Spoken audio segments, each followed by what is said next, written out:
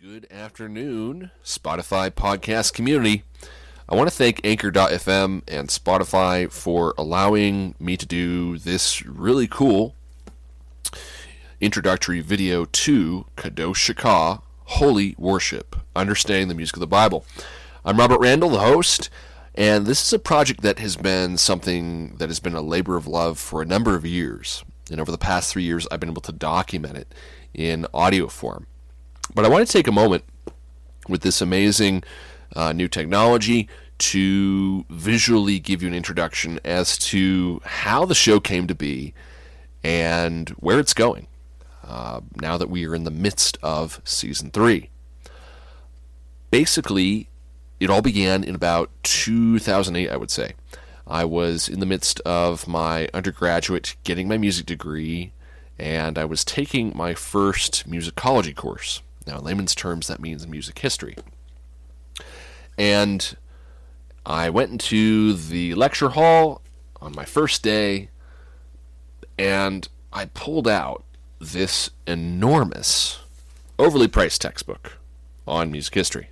Okay, this is a 7th edition history of Western music. Okay, now typically when you read most history books, you kind of understand the gist of how history unfolds in terms of the Greeks and the Babylonians, following into typical Western history of how Catholicism and Christendom impacted the earth from the Roman Empire, St. Paul the Apostle, Jesus of Nazareth, going into the medieval times with Neumes and Organum, and eventually coming out into the 19th and 20th century with various music theory and evolution of instruments and scales and that kind of thing.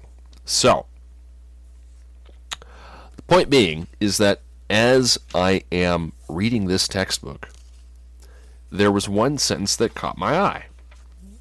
Let me pull it up here. And I was really just curious because as someone who really was a new Christian at the time, I thought, well, I know that the Babylonians and the Greeks had an extensive history of music. What about the Israelites? And there was one sentence in this textbook that essentially says that archaeological remains regarding ancient Israel are scarce. However, the preservation of worship within the Hebrew Scriptures most likely had an influence on Christendom, which to a certain extent there is that understanding from cantillation. If you listen to our vocals 2-part podcast episodes in Season 2. Now, having read that one sentence, I was not satisfied with that.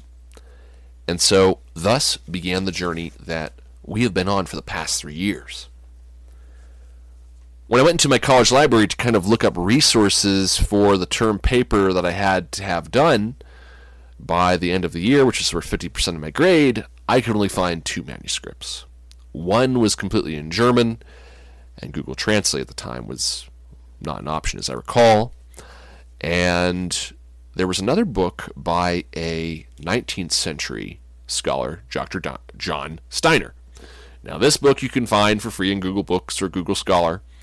I wanted my own hard copy, and because I love taking notes, I love underlining things, and so from this book began the journey that you have before you in podcast form, and it really has evolved from season by season, really, going from string instruments into woodwinds, percussion, and vocals.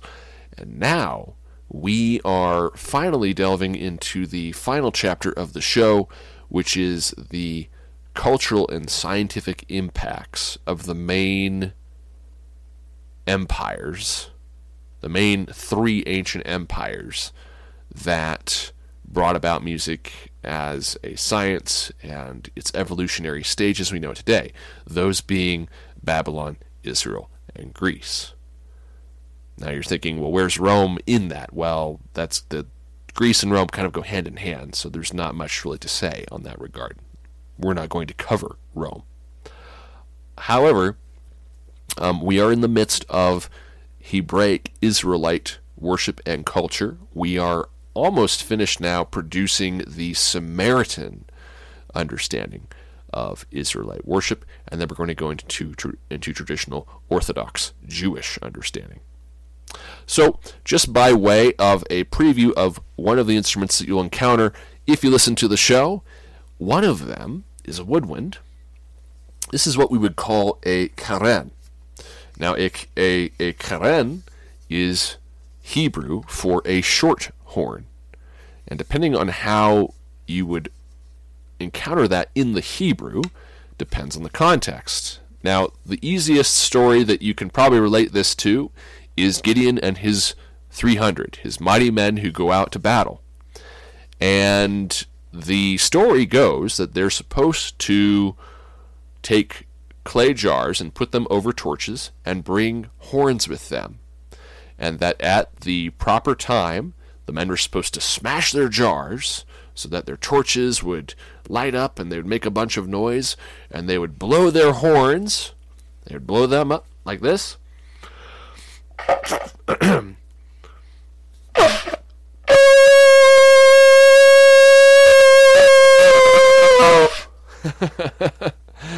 And they would say, for the sword of the Lord and of Gideon. And so this was probably something similar to what they used. Now, you can get actual keren, actual horns like this, or the longer version, which is a shofar, the really long, twirly horns.